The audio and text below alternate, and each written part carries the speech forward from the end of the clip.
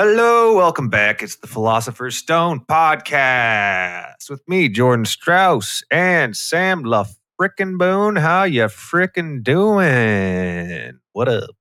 Pretty good. Drinking a nice cold glass of oat milk. Oat milk. Or oats milk, as some call it. I have not. I thought that was reserved for the 65 plus crowd. You know what I mean? Like the old fucks can't handle the actual lactose anymore. Yeah, well, I can't handle it either, so. Well, you are kind of an old soul trapped in a young man's body with old man problems still. Mm-hmm. Oat milk, how's that taste? Oh my God, it's amazing. Would it be blasphemy to use oat milk in your oats for breakfast? No, you can actually make oat milk with oat. You can make oatmeal with oat milk. You can make overnight oats with oat milk. You just put oats and oat milk in a bowl and put it in the fridge overnight. And boom. Boom. A breakfast of champions. So I would imagine oat milk is essentially just crushed up oats with water. Yeah, there's some other random stuff in it that I don't know what it is, but it's like, yeah, it's pretty much oats, water. They throw a bunch of vitamins in there.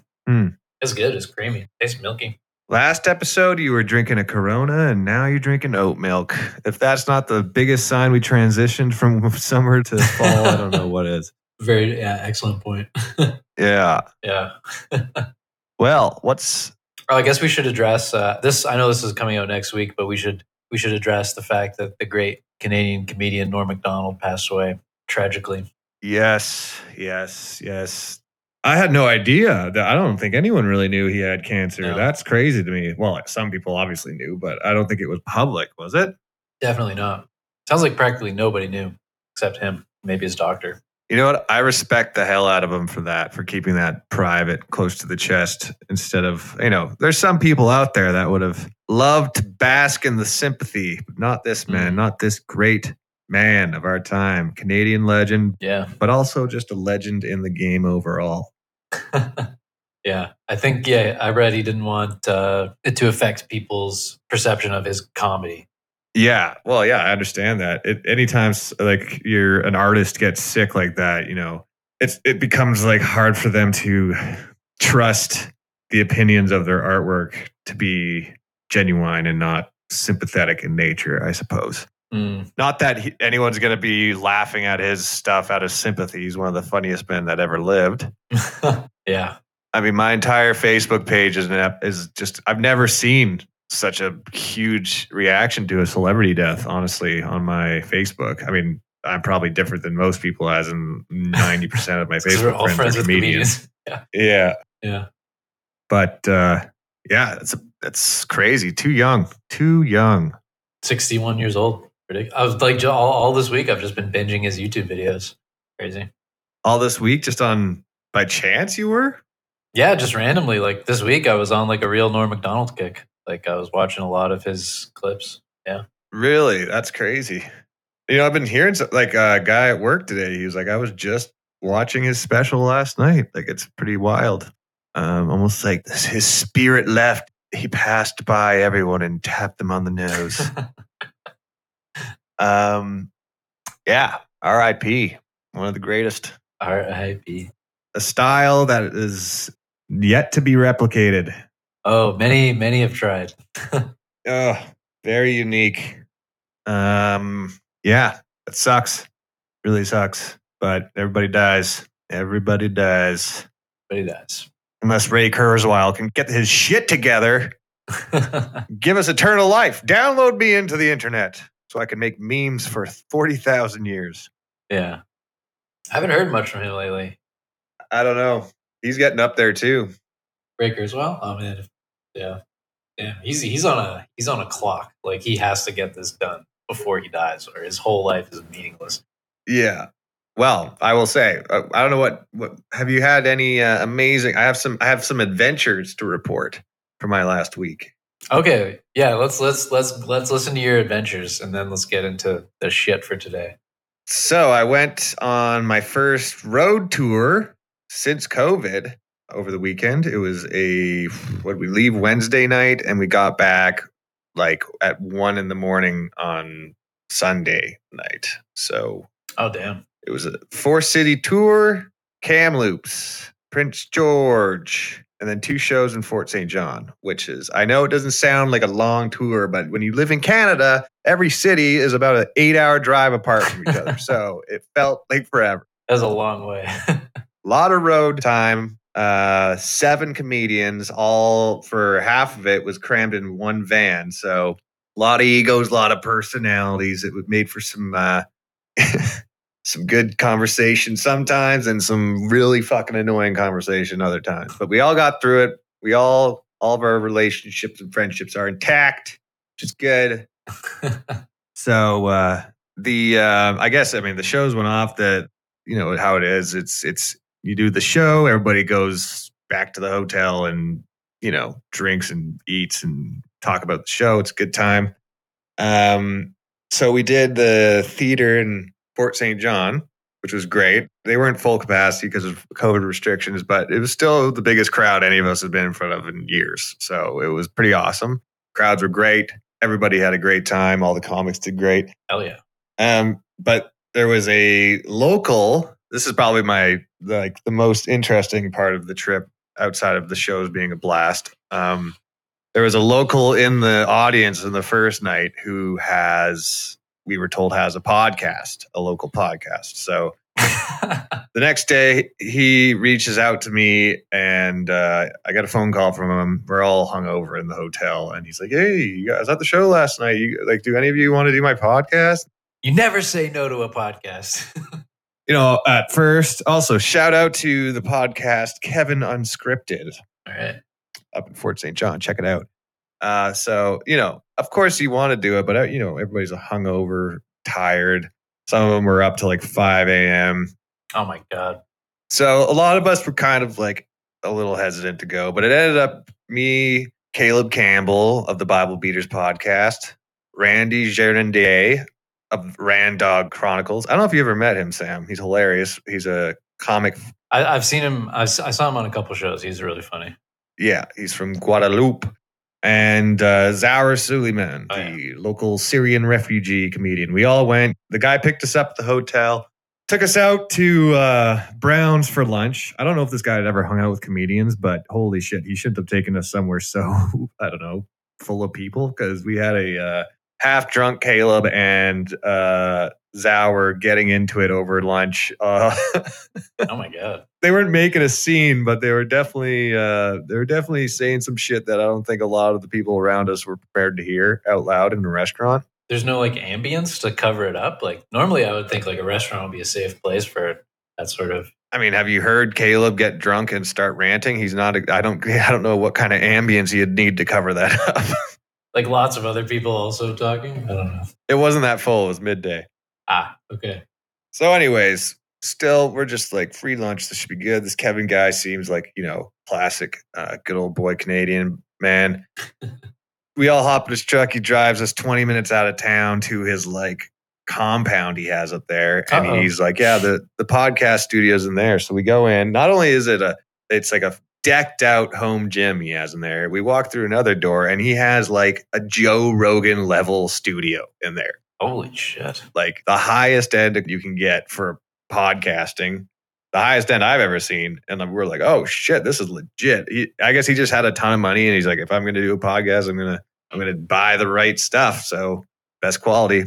So we end up doing the podcast. That went pretty good. He was actually quite insightful, which can be surprising sometimes when you get asked by a random guy who lives in the bush to do a podcast. You never know what you're going to get. Because you have stereotypes. Yeah, we were stereotyping him for sure. And he did live up to some of the stereotype of the redneck, because after the podcast, he's like, you guys want to shoot some guns? I don't know if he wants us to talk about this, but sorry, Kevin, I'm talking about it. So he drives us out into this field and he has this semi-automatic like assault rifle. Oh, okay. Yeah, we got to shoot 30 rounds each. And then we got to shoot Tamarite, I think it's called, which is like it explodes when you shoot it. Oh, hell yeah. That's awesome. It was awesome. Yeah, it was super fun. Everybody, I think Zaur and Randy got to shoot a gun for the first time in their life. Looked like they was the first time holding a gun, honestly. Even a toy gun. I thought they'd be... Yeah. You should have seen Zauer. It was quite funny the way they were handling the gun at first. The guy was like, are you kidding me? But they figured it out, and everybody got to blast off some rounds. It was really fun, and we made it back just in time for the second show where everybody destroyed. And the next day we all got in the van, and we were like, by the time we got back to Prince George, we were all still feeling pretty good. Oh, yeah. Left Prince George around 5:30 at night and just gunned her down to Kelowna. I think we all got back around 1:30 a.m. And it was a good time back on the road dogging it. It has been a while. It's been a long while. Man, I'm looking at a map now. Like that distance you guys went from Kelowna to Fort St. John. Yeah. That's pretty much like you could have gone from San Diego all the way past San Francisco. Like you could have done all of the west coast of California. Yeah. No, it was a lot of driving. I think it was like 24 hours of driving total. Yeah, at least. Yeah. And there wasn't a whole lot of money made when you split between 7 dudes, but it was still, it was for the funsies, really. Everybody had such a good time. And I think it was a couple of their first times, like doing like a string of shows, like a tour. So it's good. And now it sounds like they're lifting some restrictions for us. The chosen few who have the magic pass are allowed to enjoy. So restrictions, we're going to be able to, sounds like we're going to be back at full capacity. So my fear of comedy being canceled it's starting to sound like it was just a fear. And CamCom, the Kamloops Comedy Festival, shout out to Cammers Productions, is still a go. So I still get to do these shows up in October, and I'm freaking stoked. I'm freaking stoked right now, man. Woot woot. Mm-hmm. That's fucking awesome. You are you're one of the chosen few, one of the Ubermensch. Yeah. Yeah.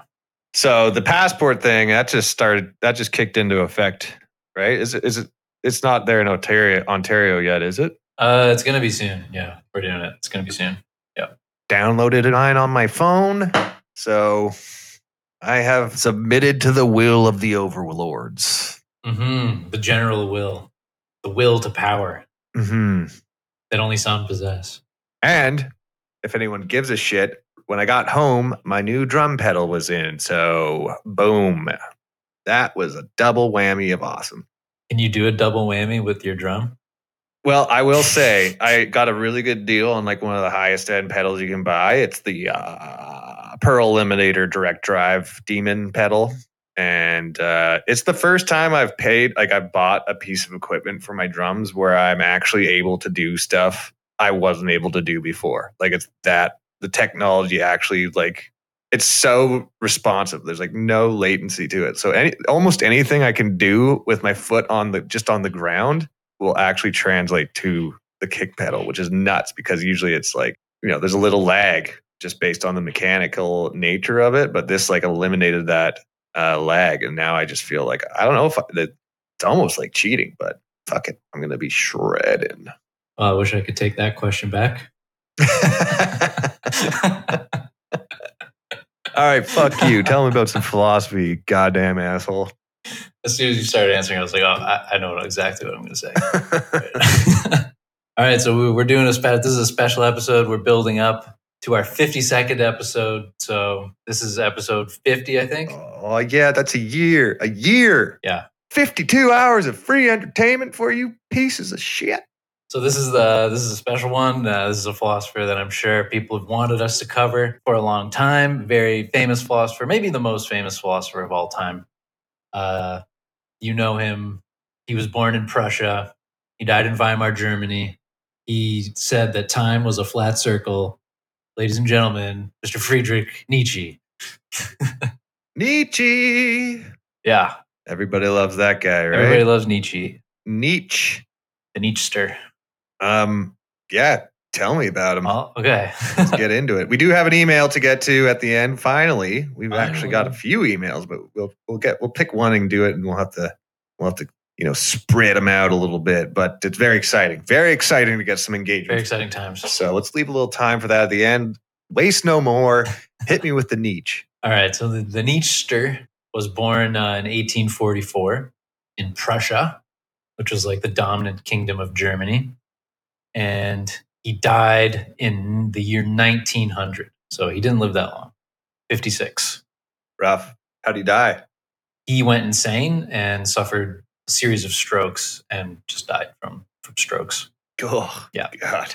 Yeah, yeah. That's a young age to have a stroke, hey? Was it just because you think it was like set off by the fact that he was losing his mind and his brain was just like, I'm just gonna stroke this out. I'm just gonna stroke this out. That's exactly what it was. His brain. That's what happens when you have a stroke. Your brain just jerks off. That's how your brain looks. I'm just gonna stroke this one out, see what happens. Yeah. So he was like a very sickly guy his whole life. So yeah, like he was a sickly child, never physically very healthy, had to retire. He retired from professional work at 35 because he was always on taking sick leave. Damn. Yeah, so not a healthy person. And as we'll see, that seems to play a role in his outlook on the world. Pretty bleak, I'm guessing. Yeah, he's very interesting. For a guy who like couldn't really do anything physical, was mostly an invalid his whole life. He like loves like warriors and like the military and stuff like that. It's very interesting. Maybe that's why he loved it, because he didn't have any power himself. So he was obsessed with power, as we'll see. Right. But he was, like so many fucked up people, he was the son of a Protestant pastor, grew up in a very Christian home, and he hated Christianity, which we will get to. I know someone like that. I don't hate it as much as Nietzsche hates it. Nietzsche really hates it. Oh, I was referencing the Bible Beater podcast host that I was just on the road with for 6 days. Oh, okay. He, I don't even know if hate's a strong enough word, honestly. All right, well, we'll see. You might find he has a lot in common with Mr. Nietzsche here. Right. We should clear up at the beginning, right? Nietzsche is often thought of as very influential on the Nazis, on Hitler. But we should clear up a little bit that Nietzsche was, in fact, not an anti-Semitic person. Or at least not as anti-Semitic as people would say. Like he wasn't anti-Semitic, but he also thought that Germany had enough Jews and that more should not be allowed in. So not anti-Semitic, but like, we got enough. We have enough. We filled the quota. Yeah. I don't hate the Jews. I just don't want any more of them at all. Exactly. Yeah. So he didn't want to kick out the ones that were in there. He didn't want to have them executed, but he didn't want any more in. Right. And in fact, he said that if he could, he would have all the anti-Semites shot. Oh, damn. Yeah. Make room for more Jews. Yeah. He was also not a nationalist.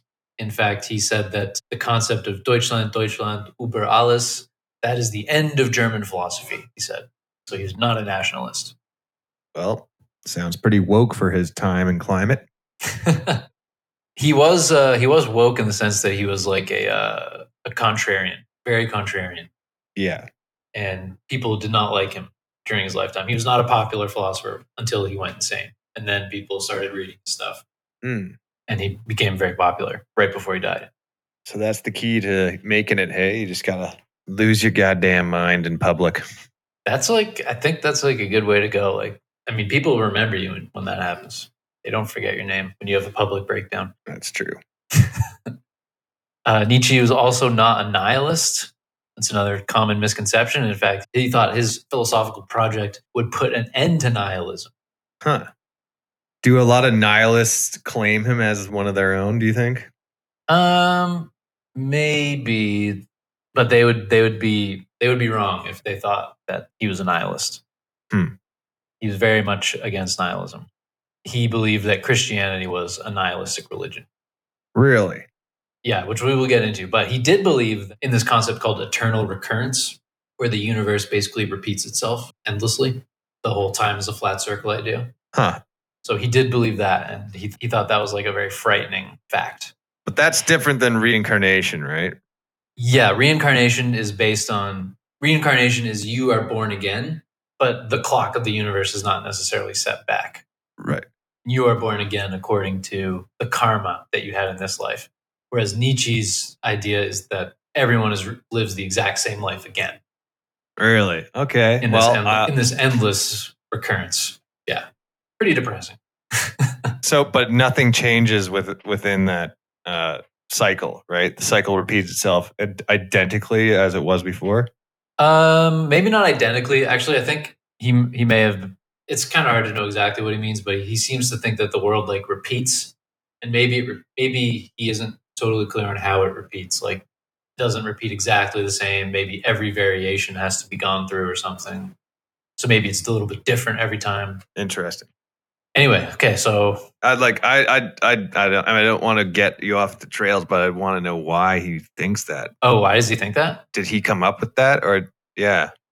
I think it's this idea that like actually I don't know like how much scientific knowledge he had, but if you think about it, they think that all matter was sort of condensed at one point and then it sort of exploded in the Big Bang.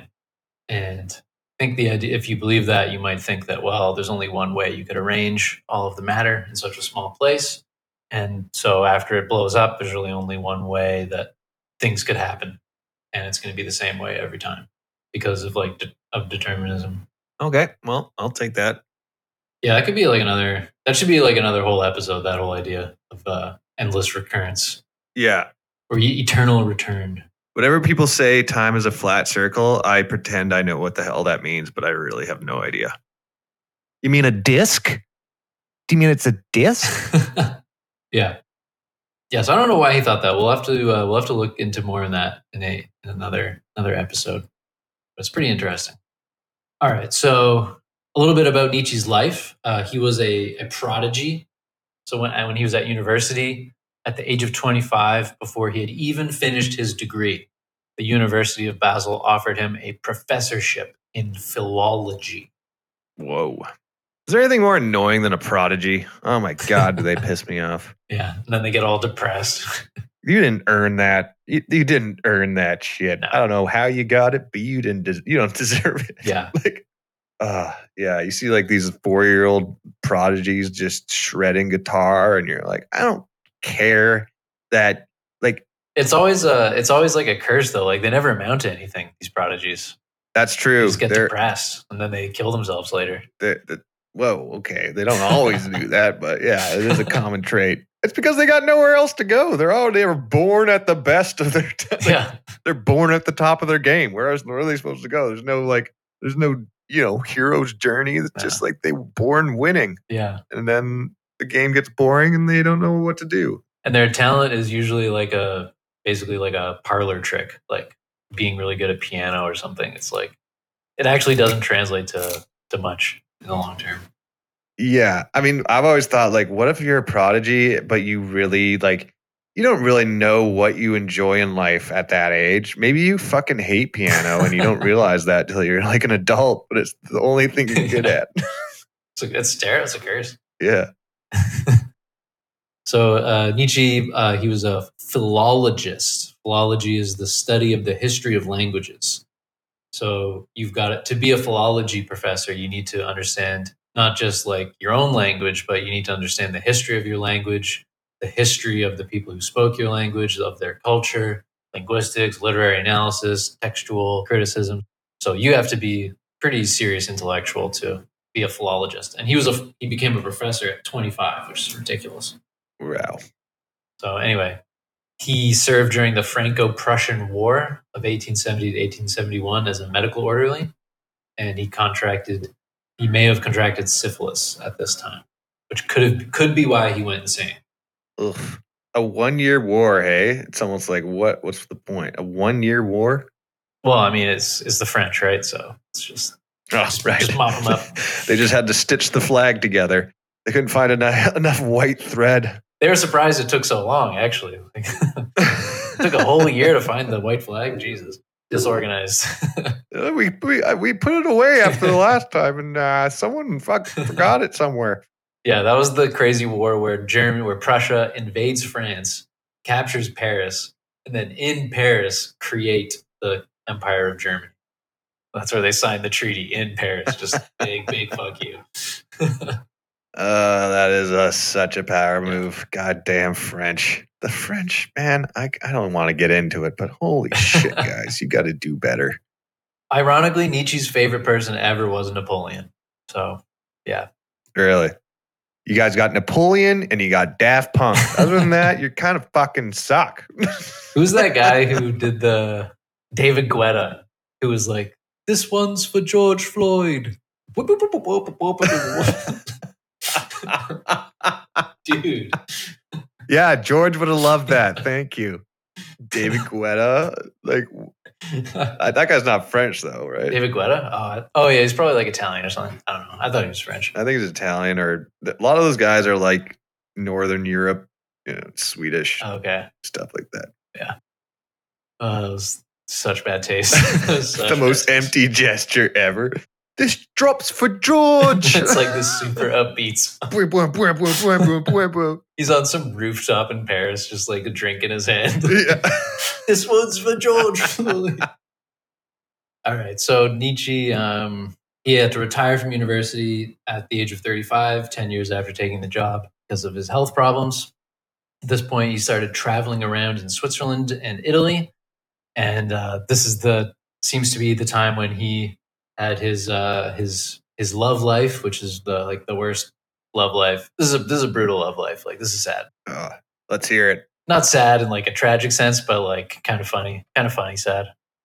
Okay, so here's the story. This is a sad story. Okay. All right. So Nietzsche and his friend was named Rie, right? These two guys. Yeah.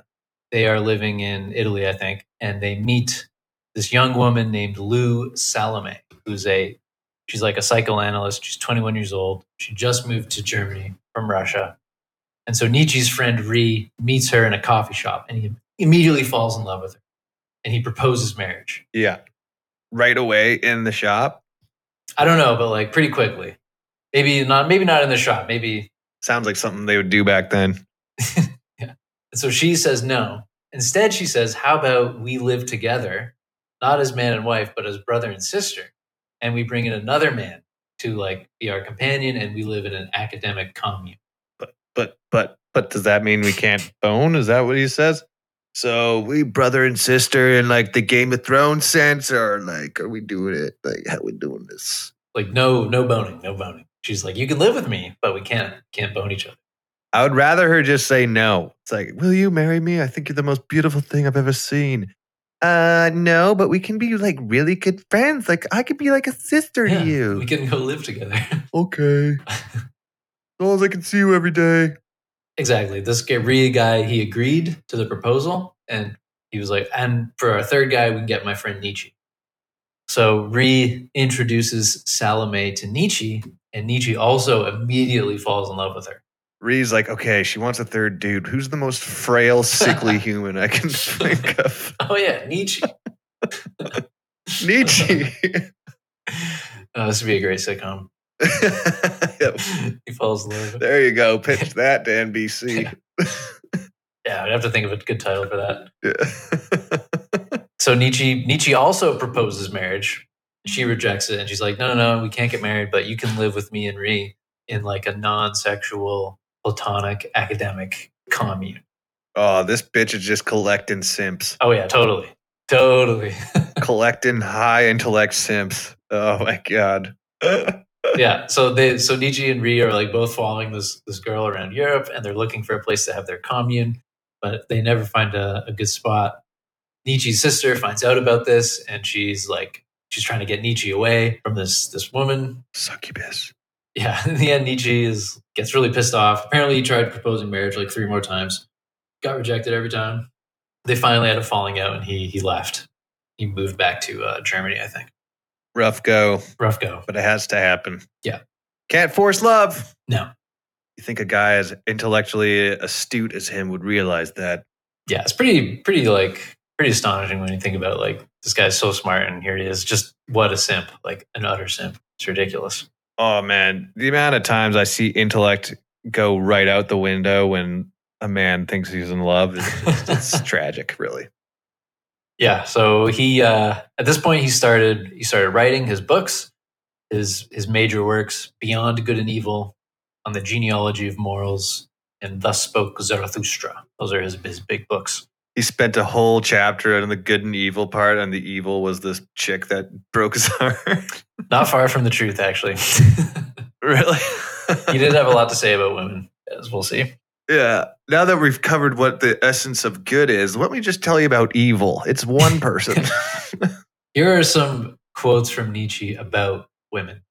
These are pretty misogynist. So here's one quote, "Thou goest to woman, do not forget thy whip." End quote. Don't forget your wits when you're around women. Whip with a P, WHIP. Whip. Don't forget your quip. Your whip, WHIP. Oh. That's way worse. Yeah. Oh, shit. Don't forget your quip. First, I thought you said wit. I was like, as in don't, like, let your guard down, keep your wits about you. Then I thought you said quip, which is what I thought. You're like, make sure you got a little fucking insult in the back of your pocket in case she crosses the line. But now you're saying don't forget your actual whip. Your whip. Okay, that progressively got darker. Yeah. Bertrand Russell had a good burn for that one. He said, Nietzsche said, like, when you, like, don't forget your whip, but he knew 9 out of 10 women could get the whip off of him. Yeah. You weak bitch. Here's another one. Man shall be trained for war, and woman for the recreation of the warrior. All else is folly. Damn. This guy has some real strong incel vibes about him. Yes. Third one, the most incel of all of them. Actually, maybe not the most incel, but like the most obvious. Yeah, no, it's pretty incel. We take pleasure in woman as in a perhaps daintier, more delicate, and more ethereal kind of creature. What a treat it is to meet creatures who have only dancing and nonsense in their minds. They have always been the delight of every tense and profound male soul. Okay. That's pretty misogynist. Yeah. Oh, they like to dance, but they're pretty fucking dumb. They're nice to look at. This guy's such an incel. Yeah, never had any success. He also argues like women should be property. He doesn't have any evidence or reasoning for his claims, but he just says this stuff as if it's like a self-evident truth that everybody knows. So clearly living in a bit of a bubble here. He sounds like a bitter boy. Yeah, little bitter boy. Very bitter. Little bitter butter boy. So laying in his bed. So after his sort of run-ins with this girl, his health got worse and worse. He started taking these huge doses of morphine to help him sleep. He would write morphine prescriptions for himself and sign them Dr. Nietzsche. That was pretty funny. And then on January 3rd, 1889, he suffered a mental breakdown in Turin, Italy, and went completely insane, like overnight. Nobody knows exactly what happened. Supposedly, Nietzsche saw 2 men whipping. That's WHIPPING. Whipping. Okay, not quipping. Not quipping. Whipping an old horse. And Nietzsche ran to the horse and he wrapped his arms around it to protect it. And then he like collapsed and went insane. Supposedly that's what happened, but nobody really knows. Damn. Dude loved horses, eh? Yeah, apparently, yeah. He was a very good horseback rider, actually. Don't whip the horse. I said horse, not horse. You're whipping an old whore. Okay. Nietzsche, he went more and more insane. He would send messages to his friends in which he would issue commands. Like he commanded that the Pope should be thrown in jail. He claimed to have created the world. He went completely nuts, and then he suffered a bunch of strokes and died. Damn. So that was his life. Well, when you're chugging morphine every night, something's bound to happen. Yeah. So nobody really knows how he died, why he went insane. Some people say syphilis. Some people thought he had a brain tumor. Nobody knows for sure. But anyway, so that's his life. And so his philosophy is pretty interesting and extremely influential. And he's really famous. Hit me. So his main claim to fame was his critique of Christianity. So here's a quote from Nietzsche about Christianity. What is it that we combat in Christianity? That it aims at destroying the strong, at breaking their spirit, at exploiting their moments of weariness and debility, at converting their proud assurance into anxiety, that it knows how to poison the noblest instincts and to infect them with disease until their strength, their will to power, turns inwards against themselves until the strong perish through their excessive self-contempt and self-immolation. Damn. Yeah. What verses is he reading out of the Bible? Well, he loves the Old Testament. So he essentially thinks that that Christianity turns like badasses into little baby bitches Exactly. That's a great way to sum it up. because of the guilt that is instilled into them via Christianity. Yeah, exactly. Because Christianity condemns the things that Nietzsche thinks are praiseworthy. Right. So these are the things Nietzsche thinks it's praiseworthy to have, like lots of pride, to have an exuberant spirit. Yeah. These are his terms: splendid animalism, the instincts of war and conquest, the deification of passion, revenge, anger, adventure, voluptuousness, and knowledge. This guy really loves the alpha bro stereotype, eh? Yeah. Meanwhile, he's like a total invalid. I wonder what he would have thought watching like Jersey Shore. He would have been like, these are the pinnacle of humanity. Oh, no. He would have no respect for them whatsoever. Oh, okay. You have to actually, for Nietzsche to think, Nietzsche has this thing we'll get to called the Superman or the Ubermensch. Oh, did he come up with that term? Oh, yeah, hell yeah. Yeah, that's him. That's Nietzsche. Oh, fuck yeah. Okay, we got to get to that. Yeah. Yeah, so Nietzsche, right? He was a philologist. He was like a historian of language and thought. So he knew a lot of history. And so he wrote this book called On the Genealogy of Morals, in which he tries to trace the evolution of morality. So he says that in the old days, right, in the Greece of like Homer, there was like good and bad. Yeah. And what was good was what the warrior aristocracy had. So they were the masters. They had wealth, they had power, strength, health, security. They were feared. That was good. If you had those things, that's good. Yeah. Big fan of the Spartans, I'm guessing. He loved the Spartans. Yeah, big fan of the Spartans. Yeah. He thought the bad of morality was to be a slave, to be weak, powerless, and pitied. But Nietzsche was very influenced by Hegel. So he believed in this dialectic where there's a thesis and an antithesis. Right. So if master morality is the thesis, then the antithesis is what Nietzsche called slave morality. And in slave morality is an inversion of the master morality. So with the slave morality, good is weakness, powerlessness, poverty, being like not doing anything, not causing any harm to anyone. Yeah. Which is like Christianity and Buddhism, all about like don't fight evil, turn the other cheek, love the poor, give away all your possessions, don't desire anything, don't desire power, right? Like Jesus renounces all the power, he renounces all the worldly possessions, all that stuff. Right. So, and then evil becomes power and aggression and selfishness and strength. So there are these two conflicting moralities. There's the morality of the masters, which is all about like having, where it's good to have like wealth and power, strength, and to be feared. Yeah. And then you have the slave morality, where it's bad to have those things. And so he thought these two things are in tension with each other.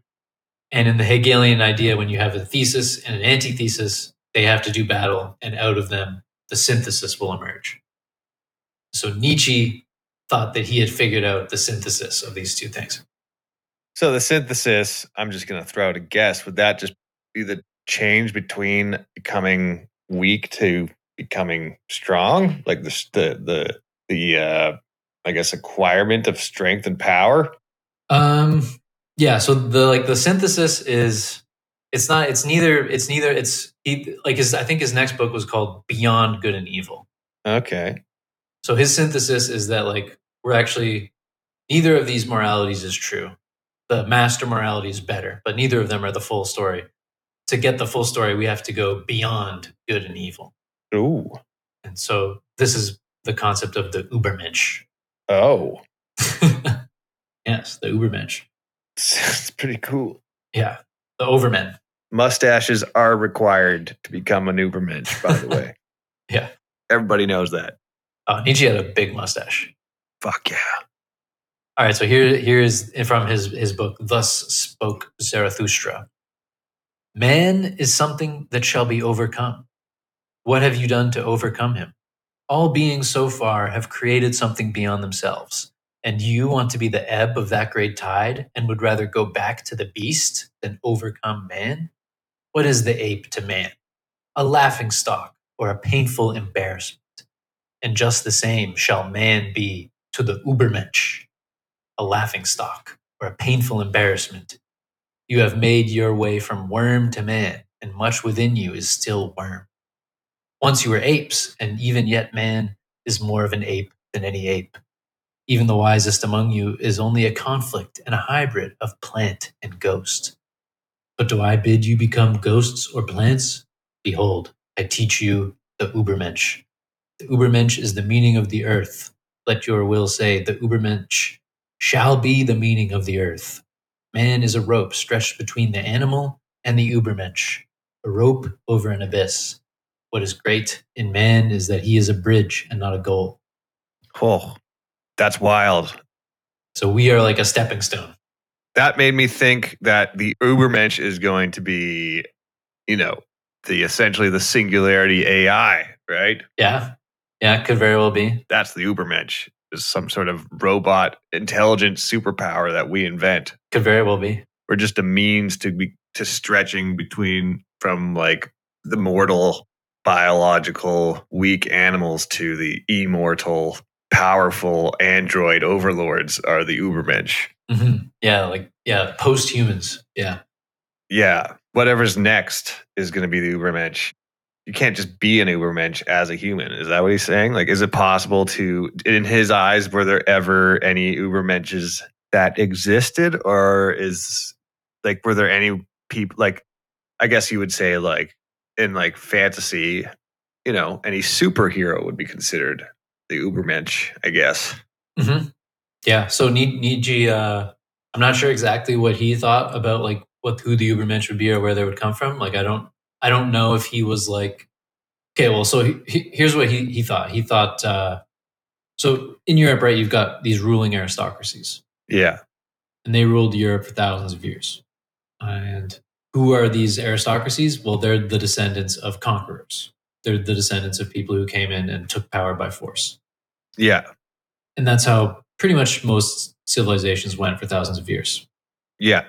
And it's obviously like a fantasy example, but if you probably remember from Game of Thrones, it's pretty clear that every noble house got their nobility by conquering and killing their neighbors. Yeah, that's just the way it goes down. Yeah, that's the way it goes. Yeah, so Nietzsche believed that those who are victorious in war, they're victorious because they are biologically superior to the people they vanquished. So the Ubermensch are biologically superior to the people that they vanquish.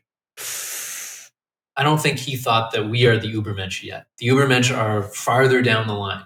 If we continue to let the biologically superior rule and reproduce and breed among themselves, and if they live like a disciplined enough life of like military training and stuff, then eventually they will produce the Ubermensch, will like evolve from them.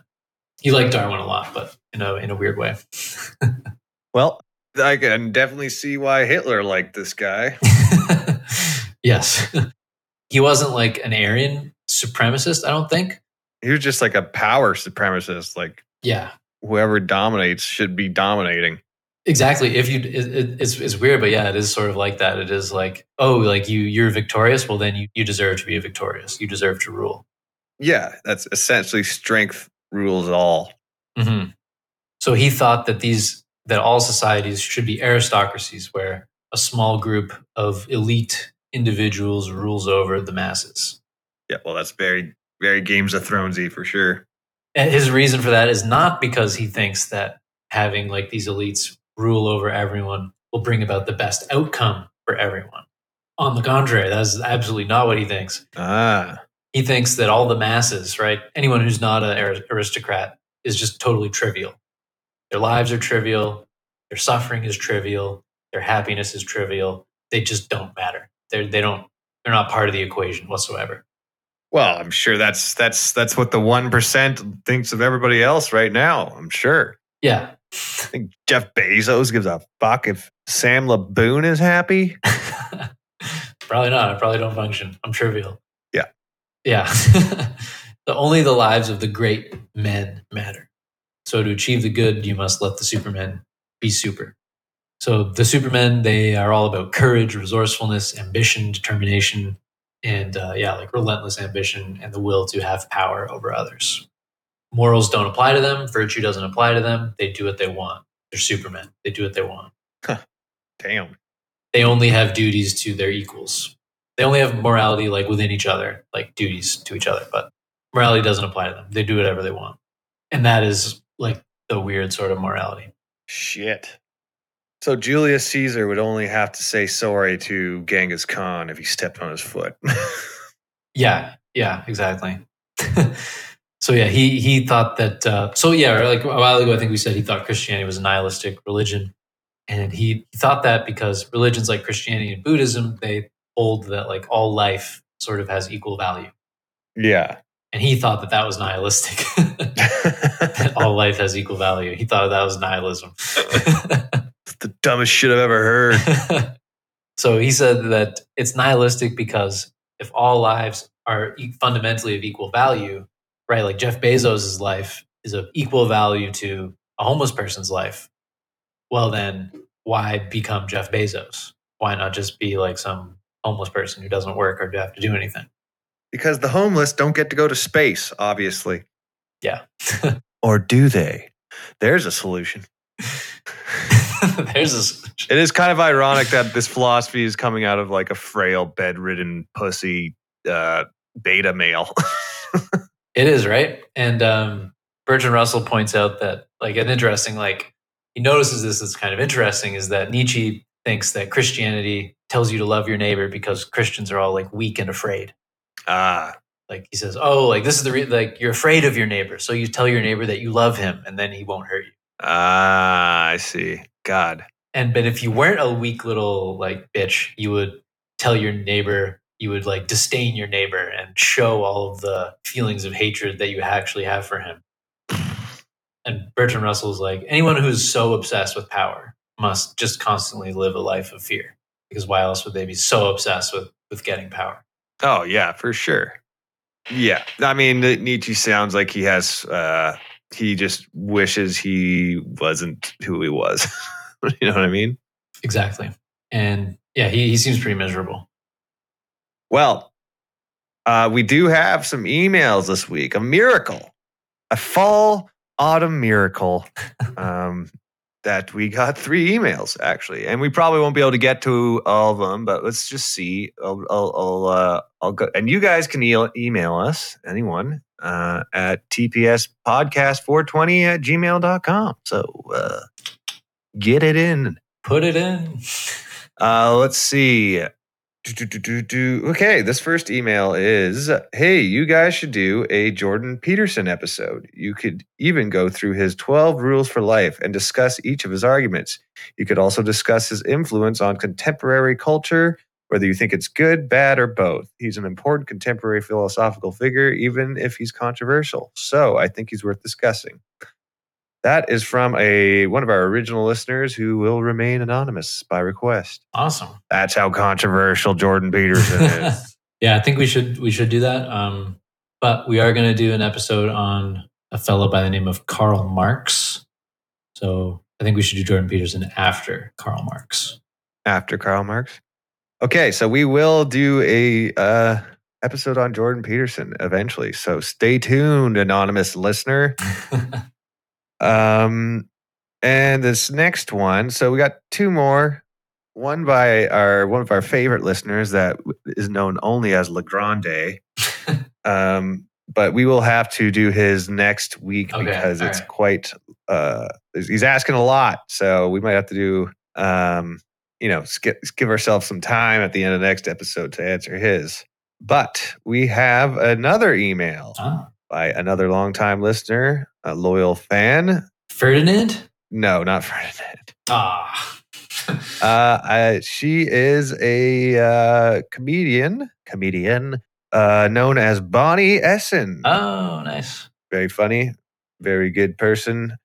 She writes, "Hi, philosopher team. Long-time listener, second-time writer. Appreciate it, Bonnie. I am just listening to your latest episode about that old-school fuckboy, Rousseau, and a few absurd questions came to mind. First, what would be the philosophy of the fuckboy? Fuck often and pass blame? Chase young and old booty in equal measure? Never leave the financial yoke of your parents. These are just some ideas. The main question I have is, what do you think your legacies would sound like if they were written by your enemies, Ooh. comic rivals, or those who just didn't like you? Keep up the great work and keep the pizza ideas coming. Oh, we did discuss our pizza ideas. See, the people like the food talk. They like it.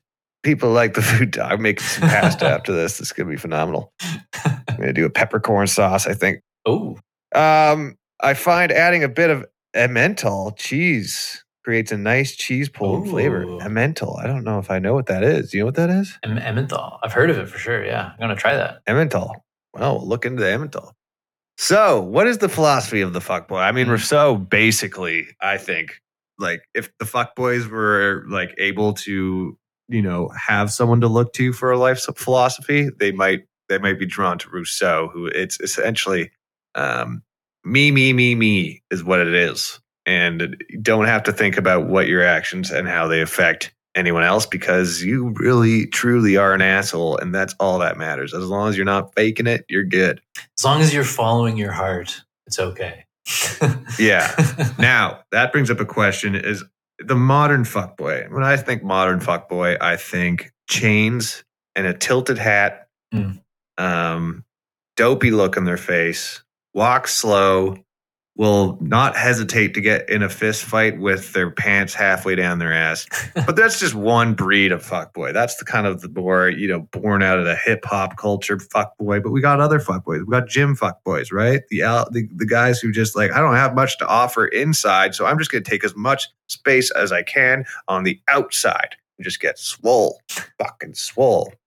And she brings up a point. I think that fuckboys are motivated 100% almost by sexual pursuits. So I think that their philosophy truly, the getting huge in the gym, the trying to look like a rapper, the flaunting of any sort of wealth, whether it's true or not, is all tactics to acquire the vagina. And that, I think, is the philosophy of the fuckboy. By any means necessary, whatever you have to do to attract more poontang is what you do, despite whether or not anyone else around you respects you for it. What do you think, Sam? Yeah, I think that's probably about right. I think philosophers closest to that, or maybe not philosophers, maybe that poet Byron. He was a big romantic guy. He would have been a fuckboy probably. Yeah, you're the opposite of a fuckboy. I think I might have dipped my toes into the fuckboy philosophy at a younger age when I was in the throes of puberty and all I cared about was girls. But oh yeah, everybody does. Yeah, everybody does. Yeah, and I remember acting and behaving in ways that I might not have if I say was asexual. But she also. So let's go to her main question here. What do you think your legacies would sound like if they were written by your enemies, comic rivals, or those who just didn't like you? So I don't know. I think most people, or I don't know, maybe not most people, but I like to pretend there aren't a whole lot of people that don't like me. And the thought of, I try to convince myself of that regularly. Yeah. Well, I know if my enemies wrote my life, it would all be lies because they would be liars. My enemies would be liars. Only liars would be my enemies. Well, actually, Bonnie wrote this question in at an interesting time because this week we have a roast in the Kelowna comedy scene. Oh. So I am roasting a guy who really I don't know very well. So we'll see what he comes up with. But I'm sure other people, I know what types of things people are going to make fun of me for, just because they attack the same things every time we have a roast. And mostly it's physical attributes, which I'm fine with because I can't change those. Comedians really have, I've found over doing a bunch of roasts that the soft spots for comedians, they can be made fun of for any number of things, right? Most comedians, appearances, they get attacked for their appearances.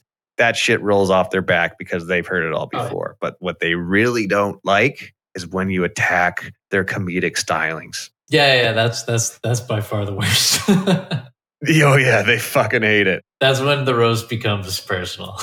Yeah, that's you say what you want about my mother, but you leave my comedy out of this. Don't talk about my punchlines. Yeah. Comedians have a pretty big callus built up over them, over everything except for their comedy being critiqued by other comedians. Yeah. It can be really painful. I remember one of the first roasts I did, I got made fun of for having my jokes being too long and always fizzling out instead of ending with a bang. And I really fucking hated that. And now I tried it. Like, it actually made me want to like rewrite all my jokes. Good. But I didn't, because fuck you. Fizzles are where it's at. So I hope that answered some of the question. We'll get to Legrande's question next week. So Legrande, if you're listening, don't get at me about not answering your question this week, okay? And as to the anonymous listener, we will eventually get around to the Jordan Peterson, because I agree with him. He's very influential these days. And also very divisive. Yeah. Either people hate him or love him, is what I've found. So yeah, we will do an episode about him. Anything else to add, Sam? Nope. We've got 2 more episodes until our big 50-second episode, which will be our big episode. We're going to do, I guess I'll just say right now, like, we're going to do the 50-second episode will be about Karl Marx. So tune in for that one for sure. That'll be really good. You should mark your calendars for that one. Boom. That's it, folks. Talk to you next week.